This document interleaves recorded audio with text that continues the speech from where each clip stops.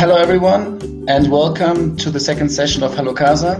My name is Michael and today I'm hosting David, who has been living here in Bogota for several years now. He is an entrepreneur and has great experience in starting businesses in Colombia. Before we start though, I would like to quickly introduce our Colombia Real Estate Guide. For you who listen via the Hangouts, you can find the link to it on the right-hand side. For those who tuned on via YouTube, you can find the one in the description section, especially after the broadcast when it's uploaded on YouTube. So now let's start with the interview. David, welcome. Happy to have you as our first guest. So to directly kick off, why don't you quickly introduce yourself? Hello, Michael. Thanks. Well, my name is David. I'm from Germany, from Munich. How I came to Colombia, that's the question. No, it wasn't a woman. I was studying. I was living before in Switzerland, and I have studied there in the University of St. Gallen Business Administration. And then I did an exchange semester here in Colombia. And this is where I realized that there are a lot of opportunities here, and I wanted to take on those some of those opportunities. And basically then I was studying here during the exchange semester, and I bought an electro bike. So then I had a problem. I was living here already 4 months, and I had bought an electro bike and didn't know what to do with the electro bike. And beside of that, I had a business idea. So I said, well, I don't know what to do with this electro bike. I don't know who to sell it for, to whom to sell it. And on the other side, well, just let's start the business. So this was kind of the two sides of the decision: to stay in Colombia and to mount a business. So that means the electro bike was like your girlfriend for others. So it was the reason to stay. Okay, got it. Exactly. Let's put it, I always wanted to start a business, and there were already ideas going around in Switzerland, and we were having some project with some friends, but we never got to a stage where we actually started something. We were preparing, we were doing analysis and ideas and gathering information. We even signed a contract to import a business concept into Switzerland from Germany, but it never get really concrete with these undertakings. So then I already came like loaded with a willingness to found, and then the motorbike was kind of the trigger. It was just a trigger who said, yeah, well, okay, there's a practical reason not to go away. So let's just start something. That's a good one. I think everyone needs something like a hold, something to a certain reason, even if it's a kind of an invention to tell mom and dad back home, okay, I'm sorry, I just have to stay a little bit longer. Okay, got it. Exactly. So right now, what are you working on right now? What are you dedicating yourself to? What are your projects? And so tell us a little bit about your entrepreneurial drives and also projects right now. Well, when I came here, I was studying like 1 year. I was studying the Valoro case in Switzerland. It was a merchant acquisition between a German food chain and a Swiss-based European distribution, logistics distribution chain. Let's put it like this. And they bought a business, which is the Brezelkönig in Switzerland, and in Germany it's called Ditch. So it's all about pretzels. And I was kind of 1 year around analyzing pretzels, analyzing their strategy, and I was kind of loaded, my business mind loaded full of pretzels when I came here. And I saw, no, there are no pretzels here. And in Europe, pretzels are going crazy. So why something which is a very good product, which is taking off very fast in Germany, which has caused a multi-million acquisition recently there, and which is really a very, very, very well-known product in the US, why Colombians don't know about? We're gonna need to change that.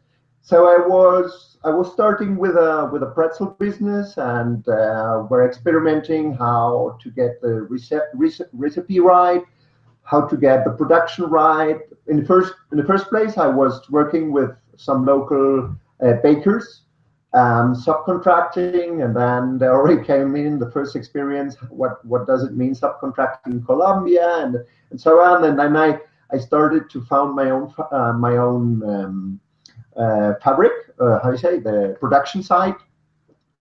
And then there came machines from Germany, special machines for making pretzels, and now we are expanding operations. Then there came this distribution chain, and all this took very long, especially the importations, then the adaptations to the site. Well, there are a lot of small details in the process of making pretzels, which is not at all trivial. So there was a lot of learning and stuff. So in the meanwhile, then I was kind of having contact with a friend, because I needed a software solution for the business. And then he told me, no, I'd like persons who work at 3 a.m. and still are caring for the business at that time of the day. Why just don't start a company about open source ERP systems? Or I refer to enterprise resource planning. And then I said, yeah, I have a business with pretzels, but yeah, okay, we can do that, and we can start something. And that's how I got into the software business. And then recently I finally met a girlfriend, a very beautiful Colombian woman. And then somehow I said, yeah, I need to change her. I need to invite her to be an entrepreneur as well. And then we were trying to find something, and then there came another idea. I'm not allowed to speak about in the moment, but there's a project going on with my girlfriend about fashion. So I thought it's about marriage. Okay. Well, that might be an option, yeah. But in the moment, it's all about business. As I said, I wasn't coming here for a girl. I was coming here for business, and I think it's a very beautiful country. It's very good to live here, and there are a lot of opportunities, which from a foreign perspective, they lay around on the floor like it was a bill of $100, and you just need to take it, and you stumble over it, and you just need to take it, basically. Well, the real making something true, realizing the idea and putting it into operation is something different, but the opportunities are there, and a lot, I think. Yeah, that sounds very interesting. Everything, like in a summary, you can say you came from, you started with a motorbike, started your pretzels company, then afterwards started the Colombian SAP company, and now you're gonna go for the next one. That's sounds like a very interesting journey. Quickly coming back to the pretzels one, you previously you mentioned quickly, okay, subcontracting was not such a great idea. Can you dig a little bit deeper concerning that and what happened there? Maybe some interesting experiences you can share with the community. Well, there are 2 points, and they're actually related. One point where the majority of businesses might be subcontracting is transportation. And I'm putting kind of a retrospective onto my experience, because transportation is something all of the big fabricating consumer goods companies here, or the big majority, they do have their own distribution. They do have their own distribution. They do have their own fleet of trucks, etc. So this is an area where I was used to subcontract in Switzerland, where I said, no, I'm not into distribution, I'm into manufacturing. So let's just contract someone who gets the stuff out. And then I realized, no, here it's different. It doesn't work. For some reason, people don't trust the logistics partner. And then I saw why. And I saw why when I subcontracted the pretzels. And it was really a difficult situation to manage the quality, to get the product out in time. I was subcontracting with a running bakery, but it was closed door. So supposedly it was able to produce B2B, but in the end it was nevertheless, when there was a scheduled production, then sometimes it got late, sometimes the product wasn't resulting in good quality.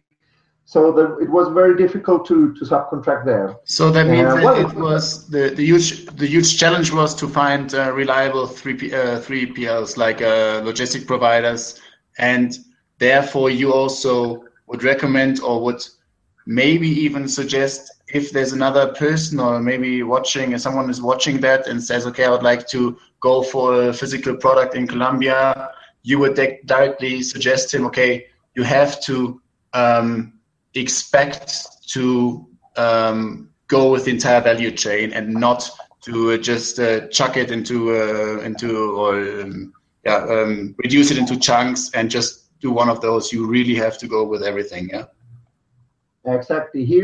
Over here, you need to be prepared to have a wholesome business, as you said, to cover the whole value chain, because it might be extremely difficult, especially for a small starting business, to coordinate something like a value chain, which is perfectly viable in Switzerland and Germany and many other countries.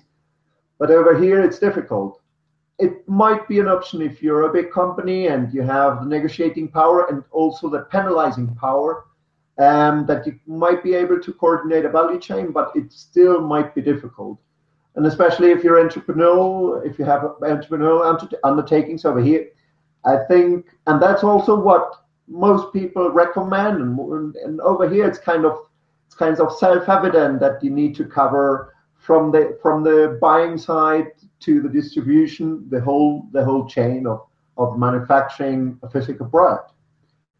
And that's kind of the thing that maybe when you come from another country, then you think, yeah, well, I have the idea, and my role in the business might be orchestration, might be marketing, might be promoting the idea, might be the business knowledge, and then you realize, oh no, well, that doesn't work so well, and there is little chance we can have it work. So we just probably need to mount it ourselves. Sure, got it. It will take a long time, obviously, until you get going. If you have to set up a factory or something like that. Absolutely, I can imagine. And then you literally imported all the production facilities from Europe to Colombia. How was that? What were the biggest challenges there? Like I expect import taxes, a lot of challenges concerning maybe the customs and so on. So how was that? There's an interesting part about, because you first think, well, it's my first real founding activity, so I haven't had an idea about all the preparatory stuff. I already did it before, but when it came to action, then you get into sourcing decisions, and you search up and down the country for local partners, and you search and search and search, and I think the market here is not so transparent as it is in other countries, where you just search in the yellow pages and then it will throw out a bunch of companies who are specializing in one area. But here, probably, if you search the yellow pages, you might find one company, but in reality there might be three. So it's difficult first to get to those companies, and then when you visit them, when you visit their production facility, then you wonder and you see, no, that's not the quality I expect. I give you an example. In bakery, you need a good oven, and the good oven cannot have the flame inside the burning chamber, because it's producing humidity, and the humidity might not be good for the baking process for some breads. I think for local bread that's not a problem, and here are manufacturing sites who produce ovens, but they probably have the burning inside the heating chamber. They have the gas burning flute inside the chamber where the bread is cooking, inside the cooking chamber. So this is kind of I searched up and down the capital of Colombia and did not find one single producer of ovens who have indirect heating with a heat exchange. So this is the point where you realize that you need to import a lot of stuff. And then obviously for ovens, you probably might go to Italy. For other stuff, you might go to Germany. And then you get in contact with all those kind of things. So I would assume it's a good idea to think about importing machinery at every point. And there's not too much to expect from the Colombian ecosystem at that point now. It's still quite underdeveloped. You might get simple stuff and some stuff you might get help, or you might be able to source locally. But I think even for something which is a bread factory, you already need to import a lot of the machinery you need. And obviously there you got into the thematics of importing. I don't know if someone is listening and wants to import stuff. Here they work with the harmonized tariff schedule, which is, I think, from the US.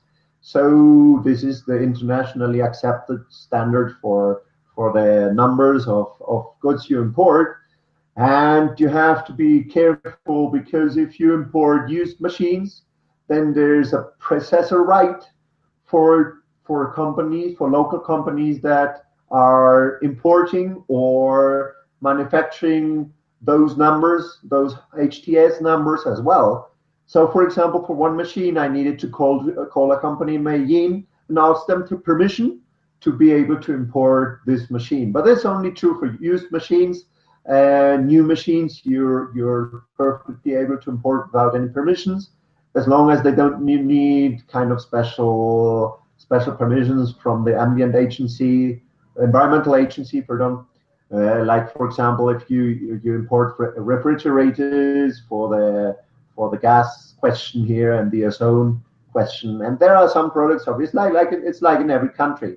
So there's nothing too special about it. It's quite a bit of work, the importing paperwork. That's kind of difficult, but you can handle that, and you will need to contract a local partner for this paperwork. That's by law. You cannot do it yourself. So if you have anyone who can recommend you one agency here, I think you will be set. Okay. To get an idea, how many? I can listen myself right now. Can you turn on? Okay, perfect. Now it's better. No, I can listen myself. Can you maybe try to reduce your volume a little bit? Sorry. Okay. To get an idea, how many days did it take you to get like those machines over to Colombia? And also maybe another idea, on average, how many papers did you have to fill out? So to have an idea about how extensive was the entire paperwork and stuff? Well, from Europe, it's about 20 days in the container in the ship, and then you enter the port, and there it's all about getting the visit from the tax authority. From the customs straight. So they have a system, and by chance you're sent your package might pop up, and they then go and visit it and inspect it. So if you're a first importer, it's almost always you will pop up in the system, and they will necessarily inspect your freight. And you therefore work with an agency who's presenting all the paperwork. It's quite a basic. It's the invoice, the commercial invoice, can be performer invoice, and then you need some documentation about the product, like a fact sheet. They always like pictures, because sometimes they probably don't know what's about, but when they see the picture, they can relate it to the freight. It needs to be in Spanish, the invoice, and in the description as well. And you need to get all the papers straight. And there's a lot of work going on and forth with the agency. So they will tell you, no, put here a different word and put this like this and change that. And you probably might need to change up to 5, 6, or even more times your commercial invoice because something is not as the Colombian authorities expect that. There's also a lot of half knowledge going on, even in the profession. So it might happen that you talk to one agency and they tell you this, and then you might talk to another agency and they might tell you a different thing. And it's not unusual because over here a lot of things work in the personal context. So you might have some guidance or rules or procedures, but you are not, if you might even be able to read those procedures, but then there's still the interpretation of a natural person who is working with the entity who might give you the interpretation of those rules. And it's the spoken word who counts. And sometimes it's then difficult to argument as well. It's kind of a cultural thing, I think, here. And that's why there's a lot of going on and forth with the paperwork, because the person on the other end probably has a different interpretation or a slightly different opinion about the case, so she might request extra information or something like that. Sure. You also need kind of importer's license, which is not actually a license, but it's in your kind of official document which is with the tax authority. There, where is written your company name, etc., that you need to put kind of information to the tax authority. They will give you a special number there to tick a checkbox, and then you're allowed to import. That is something which is barely known, and it might be that you talk to your agency and they even don't tell you, because sometimes people don't care that much about your problems as a client as well. So you might check beforehand that you have this checkbox in your tax paper. Here's one question directly from Thomas. He's asking, what's the name of a good agency for imports? Well, that I can't tell, but I have had a good experience with a logistics partner. It's Senato International, and I think it's recommendable because it's a German Hamburg-based logistics operator, and they were called beforehand kind of South American, Colombian, German steam company. So they are around for quite a lot of time in those territories, and they have people here which have kind of German work style. So basically, I think there you can have a good experience, and they also might give you a better assessment of your case in any way. Okay, perfect.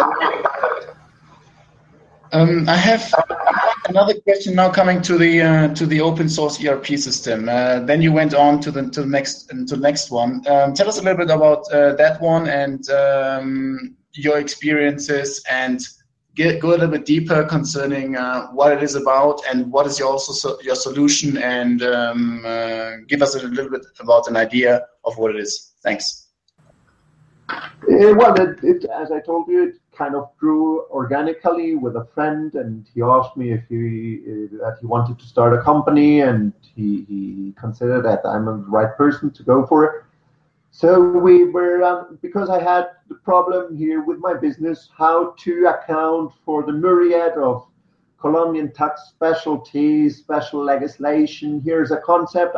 It took me 3 months to really get behind the concept of withholding, tax withholdings. And this is something for a foreign person. It's kind of what I'm a business owner. I'm responsible of tax charging, which is a genuine responsibility of the state, of the tax authorities. So they make me responsible for collecting taxes from other persons who might be less formalized than me. And that's kind of the concept where you think, well, I'm not an authority, I'm just a private business. But here concepts might function a bit difficult, and it's true that you get as a legalized business, you are in charge of collecting taxes on behalf of the state. It's kind of takes some time to understand really what that means and how that can be, but it has its roots in the problems that Colombia has with tax collecting. So they invented this kind of stuff, and actually it's quite common in South America, this kind of figure. So I figured that out, and I figured out how complicated it is and how much administrative overhead it is. And it was clear I need a solution, and I need a ERP solution for that, and it's not possible to make that in Excel nor in any other paperwork.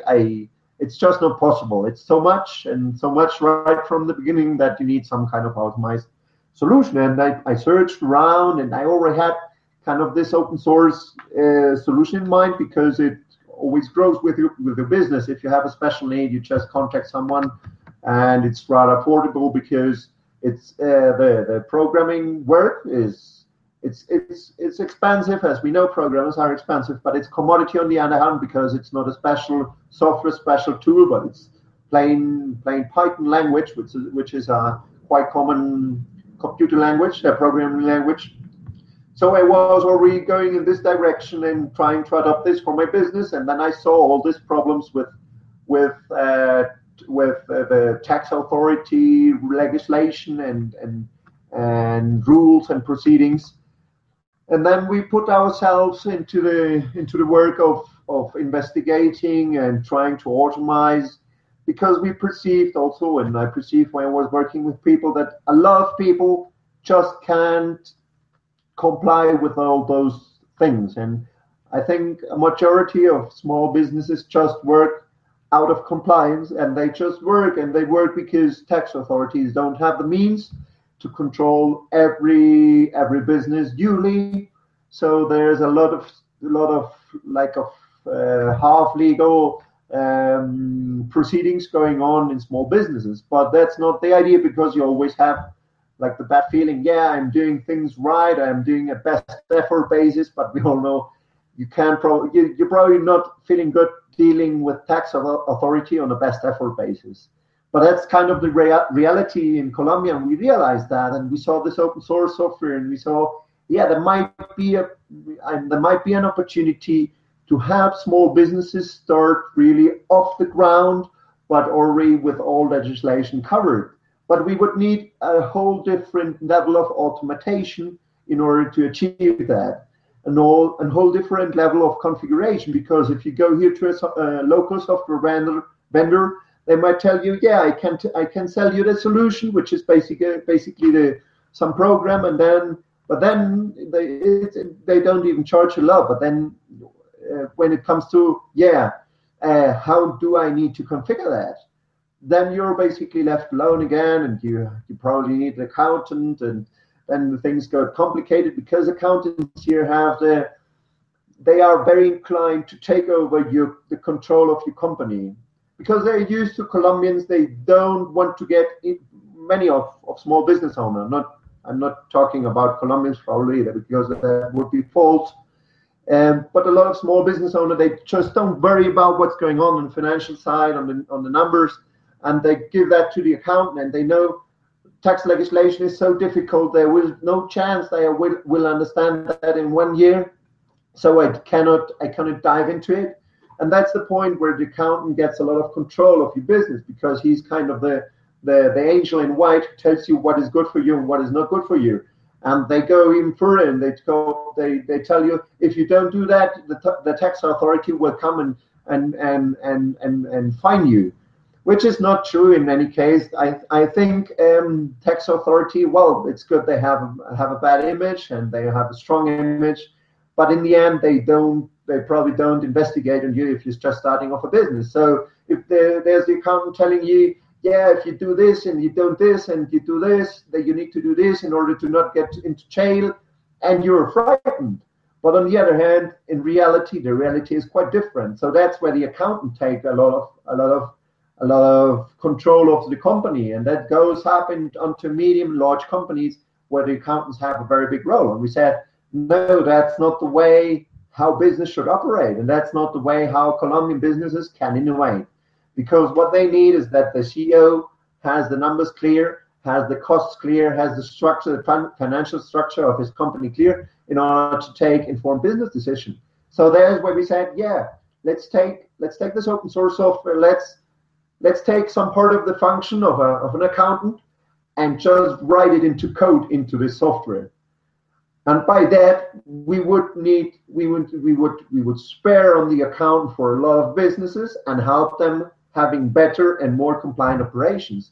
This is kind of an offering, which is obviously to a foreign person, because they say, here's a problem, we need a solution. But if you go to the Colombian market in software businesses, you won't find that kind of solution, because here kind of the mentality is different. It's not, probably they don't spot it, the problem correctly, or just people are so used to the problem that accountant takes over the business that they just accept it. I don't know where is the problem, but it's a problem and there has to be a solution. And actually, in those days, we are going live with the private beta, and it seems that our prospective clients are quite impressed by what we are proposing to the market. So I'm confident that we hit a point here.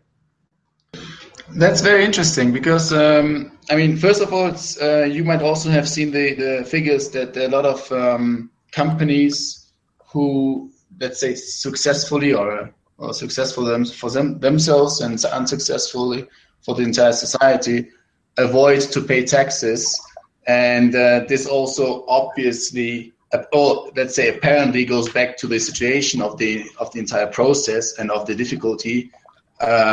I think it's obvious that the state should rather incentivize the companies to pay taxes rather than try to make it as difficult as possible, so that they might have then later on an opportunity to find them or to sue them. It's a little bit interesting. This also goes to one point which I would like to ask your opinion about the entire state-firm relationship. So how do you see that? Do you have an opinion about it? That's a very interesting point, and you talked about the individual level. I'm complaining as an entrepreneur. I think every entrepreneur is complaining around the world about authorities and about proceedings, administrative proceedings. While the individual is really not what's mattering in the big picture. We can complain, but what are we? No. So there's a very interesting, if you want to get a bigger picture, there's actually a very interesting turn point in the last years where there has been executed, is planned, and is ongoing execution of a series of tax reforms. And they go basically in a very good direction. It's interesting. It's the first time, to my knowledge in history, where Colombia has legally put into operation a commission for competitiveness and economic equality, which is analyzing the whole system, the whole financial relationship between state and private agents, whether be it firms or be it individuals. And they are analyzing the whole product, because I think Colombia has very straight finances and solid financing, and they have the tax rule that they can't break. And it's even from a German perspective, it's even, you say, wow, they're doing a good job, and they actually respect it. So they don't go too far into debt, into public debt, etc. So the public finances are quite organized. But why is there no public serious education? How is it possible that they can't finance it? On the other hand, you have Colombia listing among the countries with the highest tax rates for firms, and there's where I can recommend to every reader who's capable of the Spanish language to have a look at the report. I will say it in Spanish. It's La Comisión para la Competitividad y Egalidad Económica, and they do a report quarterly about the current tax and tax collecting situation. And when you read it, well, it's true that on the one hand we have the highest taxes, or among the highest taxes in the peer group. We even about further high taxes in the world, a comparison on the OECD.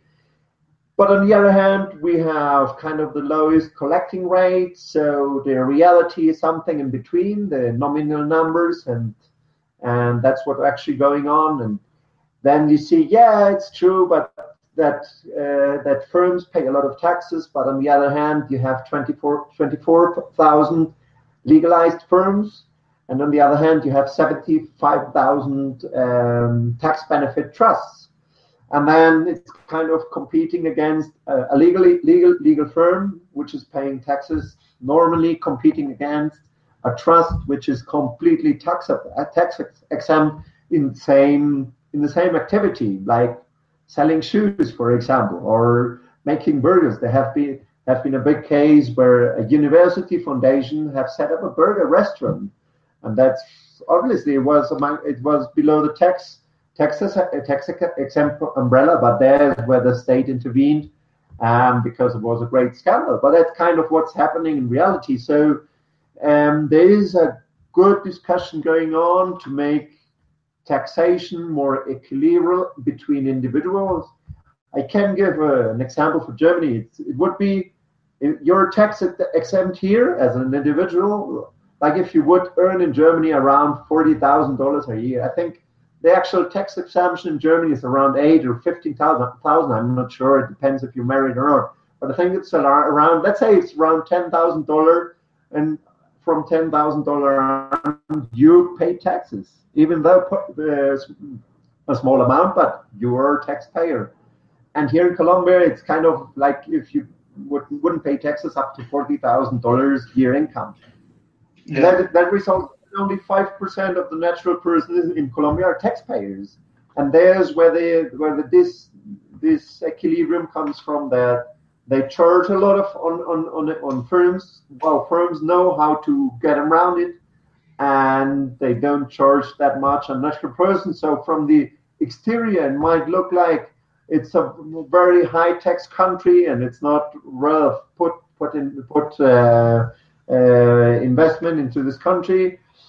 Well, you need to know that the reality might be something in between if you have a good lawyer, and you also might know that situations changing, and the governing body and the legislation bodies are aware of this problem, and they're doing something about that.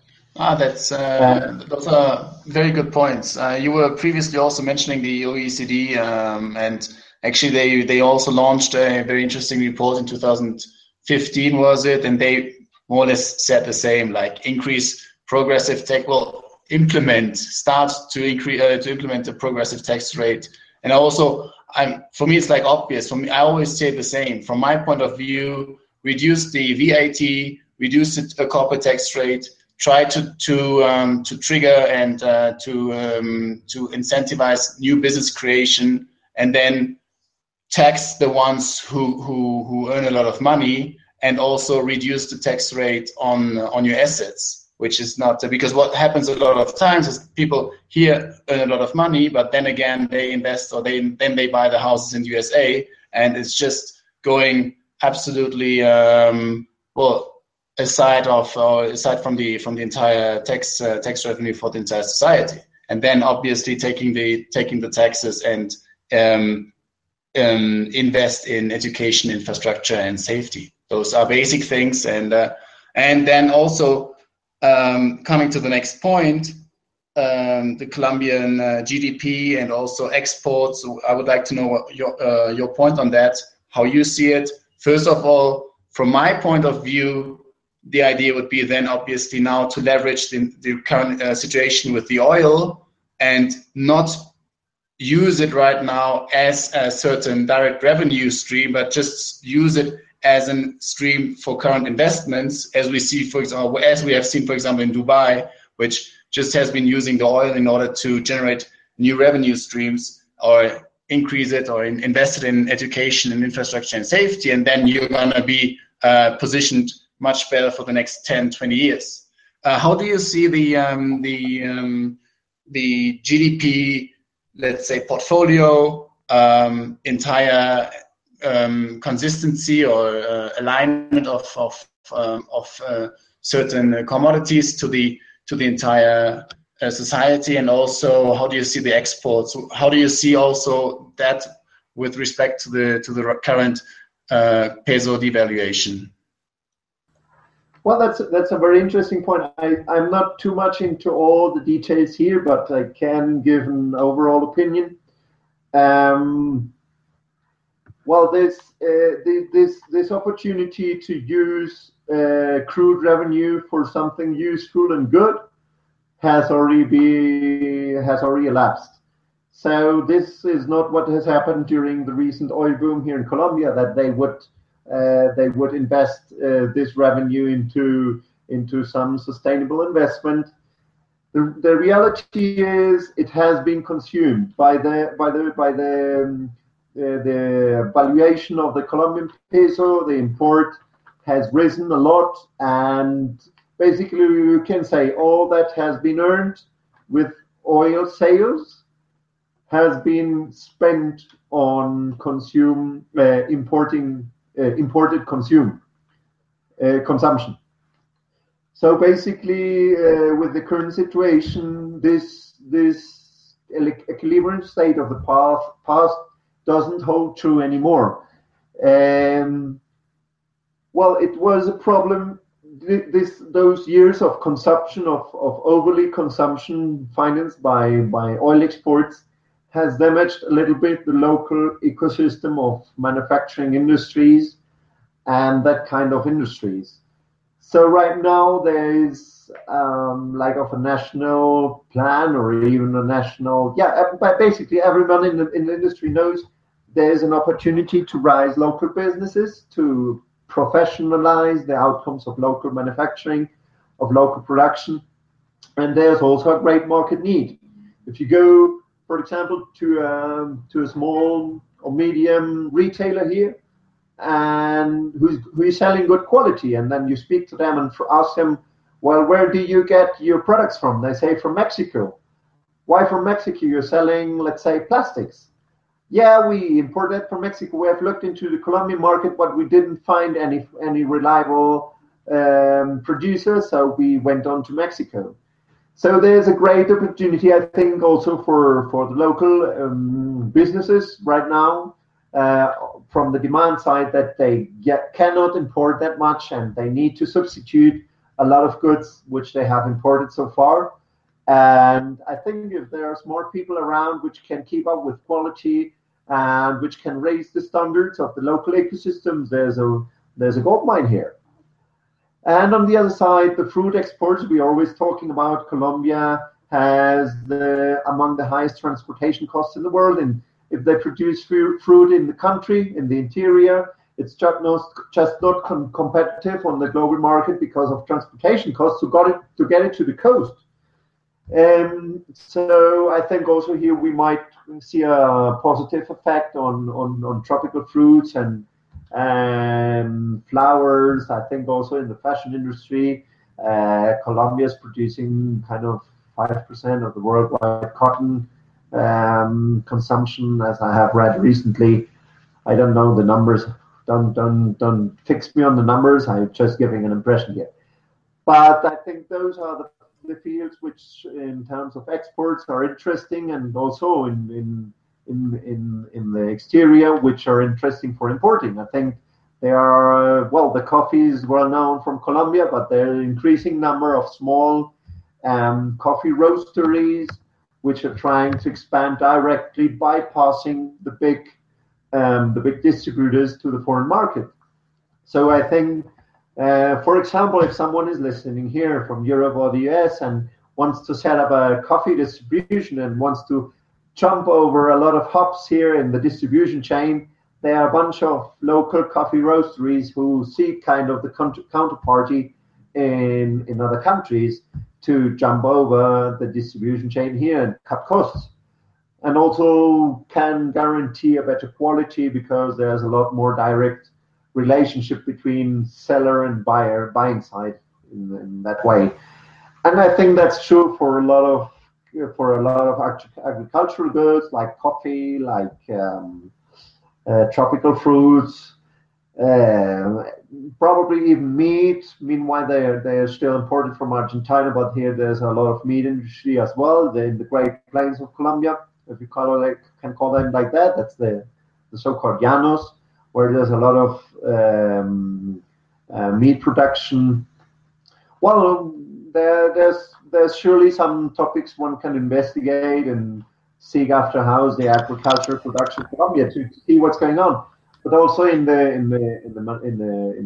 clothing manufacturing, fashion design, there are some branches of industry which might be interesting as well from that perspective. Great. So in fact, you mentioned now a lot of very interesting points concerning starting your business.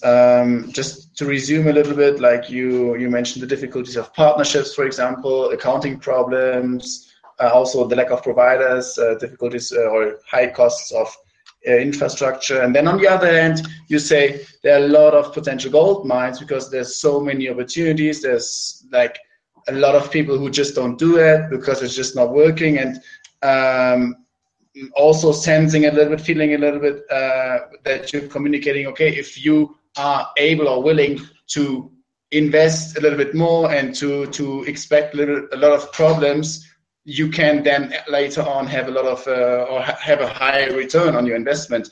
So frankly speaking, in conclusion, would you, like, again, thinking about the viewers on a different continent, would you recommend to set up your business in Colombia? And maybe then also there was another question from Catalina who said, in which vertical, in which business, in which vertical, in which service, in which market would you start your business if you could also start from scratch?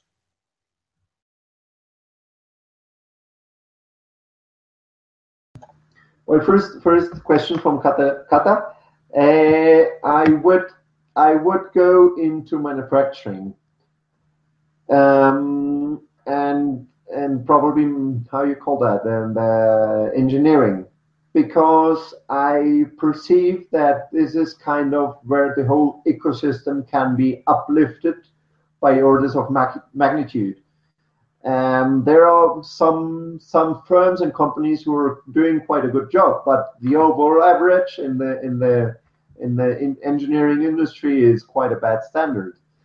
And this is kind of the stuff which is needed for economic progress locally, as long as you don't just can import very expensive machines from other countries, aggregating customs, aggregating the VAT, and then having the need to amortize those investments, which a lot lower market where you just can sell at the same price tag as in other countries. So this is kind of difficulty, and I think if you want to put yourself into and you get your hands dirty in engineering here in Colombia, there are a lot of opportunities. I think also close to engineering is the tech industry, the IT industry. Well, there's one kind of very representative observation I did recently is that SAP is hiring a lot of experts for the Colombian operations. So SAP is seeing an expansion in digitalization of businesses, and that's basically also my point of view, that a lot of businesses are passing over from the last generation to the young generation, and the young generation has far better education levels and has ambition to put forward the business and their country. So I think there's also opportunities in the IT business in every aspect, in operations, controlling, etc. And there's another point which is interesting, because you see a lot of failing transition for businesses, a lot. The business structure is very sprinkled, so there are very, very, very, very high number of very small businesses, and basically in most of those businesses, the transition from one generation to the other doesn't work quite well. Banks are starting to get into those businesses to secure the future business with those companies, and that's like another country that banks are kind of taking that role. But I think there's also quite a big field for private equity or kind of consulting businesses and business transition, business restructuring, because we are not now at the point when the kids are taking over, they have new ideas, they probably need financing or they need consulting, or even they're the old ones. They see, yeah, I'm not up to date with the work, so let's take some consulting in. That's also a very interesting area, I think, to my respect. Can you repeat the other question? Or can you repeat Yeah, again? sure. The question was, Frank, was literally, would you recommend to start your business in Colombia? Yeah, it's definitely. I think it's probably not that country specific, but I feel there's kind of the foreign direct investment in developing countries, but there's also the foreign direct entrepreneurship. And if you're entrepreneurial, if you have entrepreneurial genes or ambitions, and you go to a developing country, your eyes will just spot in around every corner any opportunity. And in this moment, I think Colombia and South America as a whole, Colombia has kind of a hub situation. It has a lot of business links, very old business links from more of 100 years ago with Germany especially.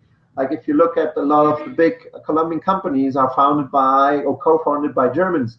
So there's already an ancestry and history about this kind of direct foreign entrepreneurship. If you look at Avianca, for example, the Colombian flight carrier, how you say, per passenger flights airline, passenger airline, they were co-founded by Germans. If you look at Bavaria, which has 99% of the beer market, it was founded by a German.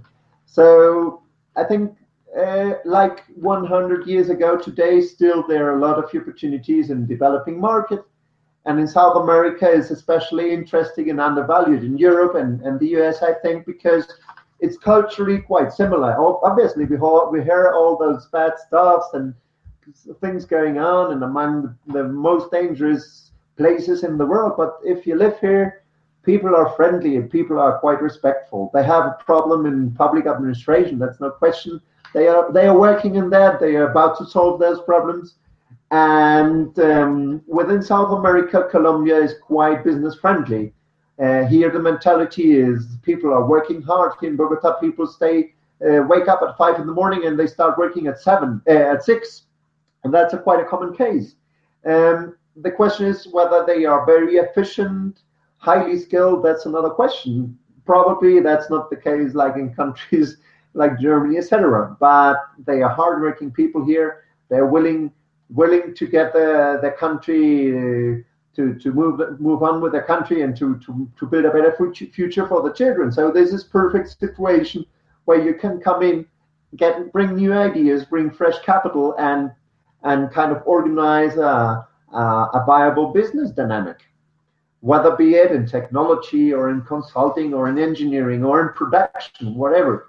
But there's still a lot to explore, and I definitely would recommend Colombia as it has kind of the hub situation, and it probably is one among the most stable countries right now in South America. And I can recommend very, very intensely South America. I think it's undervalued. Everyone's looking to China, everyone's looking to the Far East, and there are already signs of probably there was not such a good decision. Many firms are moving back to Eastern Europe for fabrication sites, manufacturing sites. And I think a lot of business should expand the point of view to a 300-something million market in South America, and also to very highly skilled labor.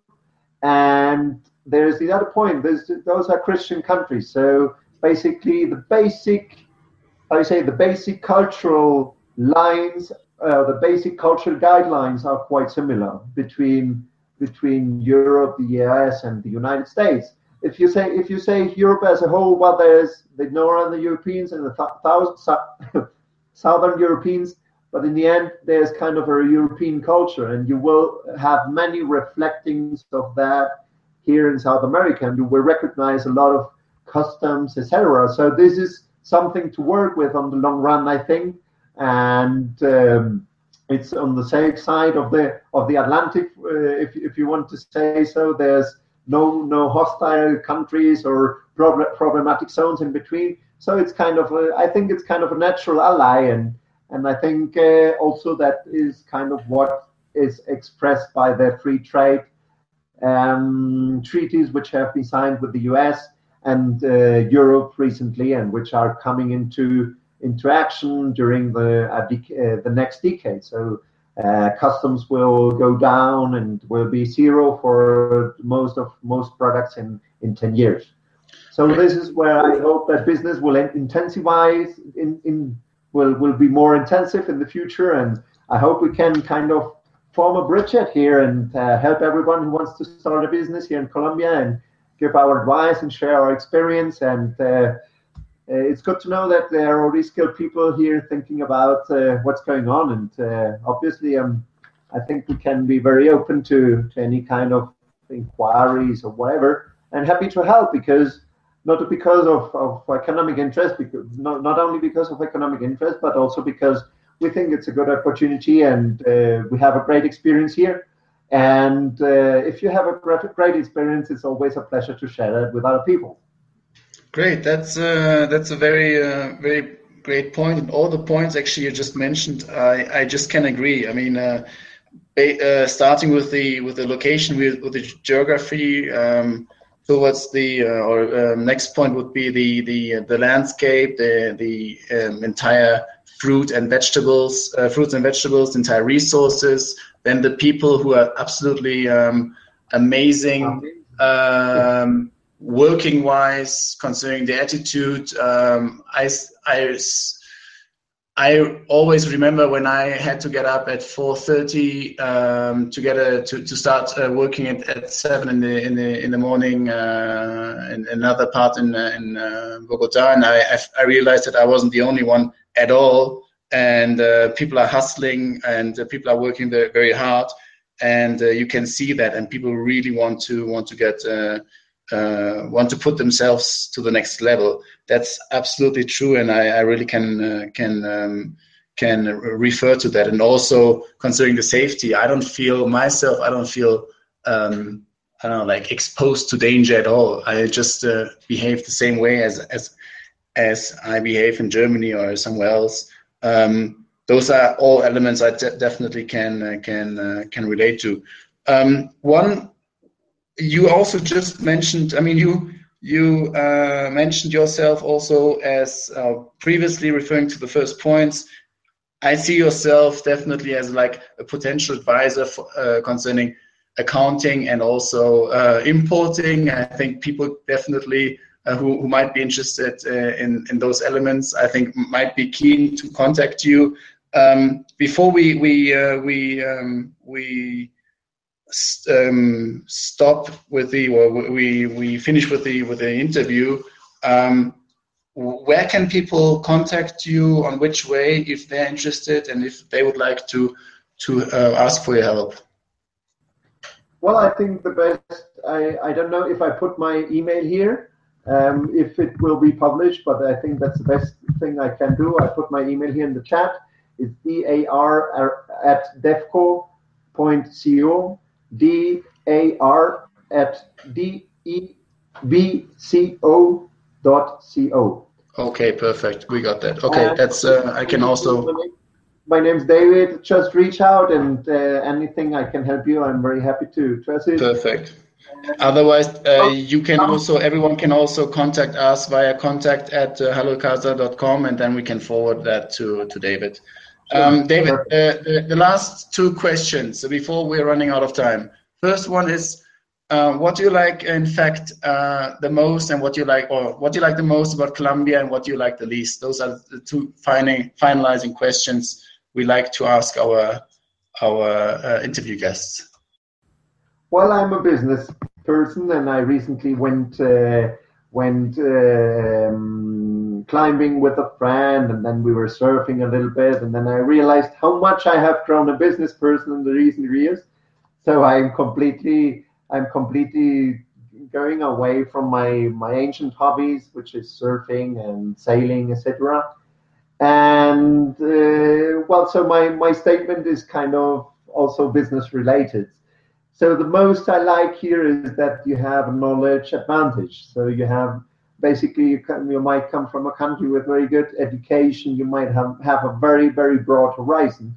So if you come here, you have a big advantage because you see things that other people don't see. You analyze things that other people don't even question. You are trying to solve problems that for other persons don't even have ever popped up as a problem. And this is a great thing for spotting opportunities, but also for dealing with people. And obviously you need to adapt, you need to be kind, etc. Because if you come about arrogant, then there's no chance that you can work together with anyone. But there is this kind of knowledge advantage which you can play on. And on the other side, that's the biggest disadvantage, but because it's very difficult to find people who might be on the same horizon.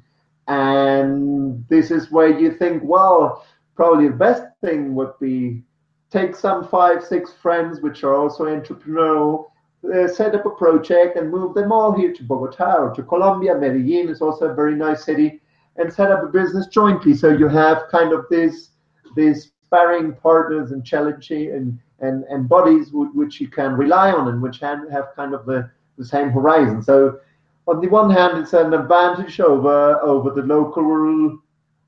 local average, and on the other side, it's the biggest disadvantage because it's very hard to find kind of the sparring partner you enjoy and you laugh in other countries and you see how business flourish in other countries because of this kind of dynamics they can create.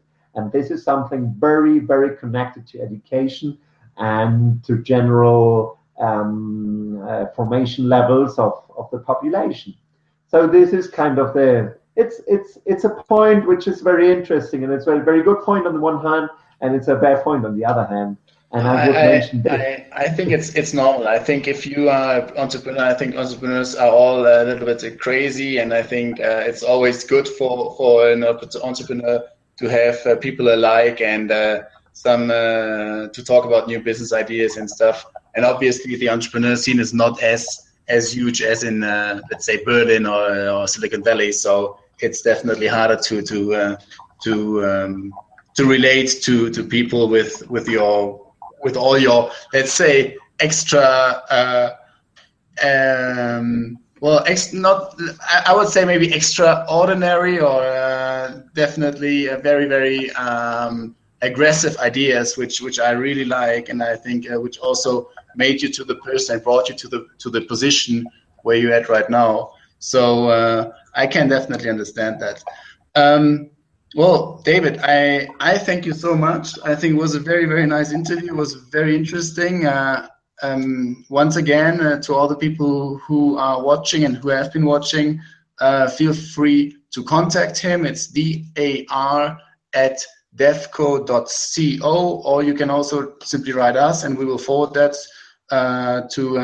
you can write us to contact@hallocasa.com, whatever you like. Well, thank you so much, David. Thanks to everyone who has been listening, and we will tune on to the next session, hopefully soon. Thank you very much. Bye-bye. Thank you, Michael, and goodbye. Thanks a lot, David. Thank you. Bye-bye.